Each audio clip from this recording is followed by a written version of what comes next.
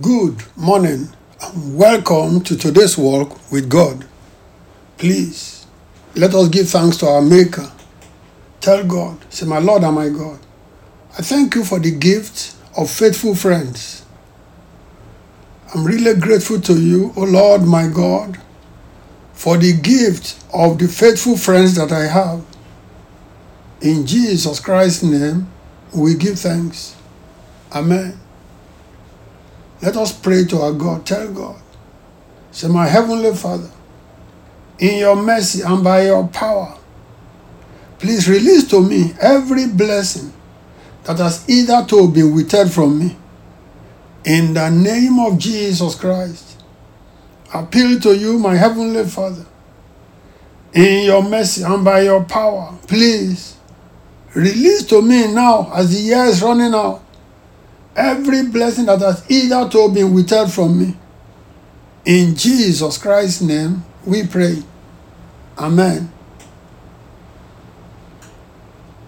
If Job, the man whom God testified for that he was blameless and upright, if he had thought that his complaint would elicit some sympathy from his guest, his three friends who came to visit him, then he was very wrong. Although in chapter 2, verse 11, the purpose of their visit as friends was to comfort Job, but the turnout of things was the contrary. Eliphaz was the first to speak in chapters 4 and 5. Listen to Eliphaz. In Job chapter 4, verse 7, New King James Version, I read,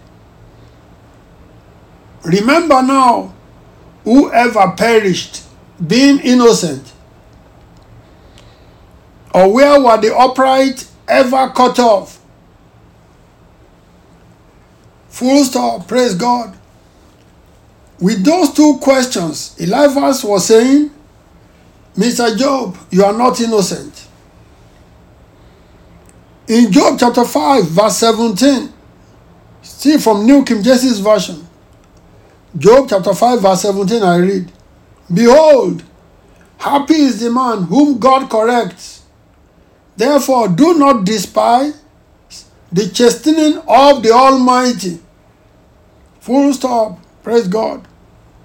The summary of Eliphaz's homily was that Job had sinned and was being chastened by God for his sins. Hence, the adversity that befell him.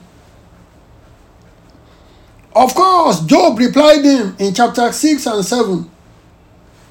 But it was of no use, because the second friend, Bildad, took his own turn in chapter 8 to insist that Job must have sinned to deserve what he was getting as punishment from God. He therefore urged Job to repent. Listen to him in Job chapter 8, verse 20, from the New King James Version. Job chapter 8, verse 20, I read, behold, God will not cast away the blameless, nor will he uphold the evildoers. Full stop. That is to say that it was God, the just judge, who was punishing Job. Now the third friend, Sophar, joined the debate in chapter 11 to further urge Job to repent from the sins which none of them could name against Job. Therefore, from chapter 4 to chapter 14, 10 straight chapters, there was no comfort, no consolation for Job. All they had for him were jabs of criticism to make his grief more grievous. But the lesson for every one of us to learn there is that without the adversity that befell Job, he would still have thought that he had them as his friends. But they were no good friends at all.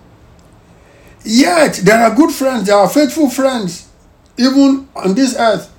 But they are very few and very rare. We need God's grace and discernment to be able to know who our true friends are. May the all-knowing, all-seeing God show us our true friends. Let us pray. Almighty God, we thank you for the progress we have made by your grace, by your spirit, the book of Job. Now we have seen that not all friends are true. These Job's friends were not friendly at all. Almighty God, as we have prayed, please send good friends, send faithful friends to us. I pray that none of us will be a victim of false friends. Thank you, gracious God. In Jesus Christ's name we pray. Amen.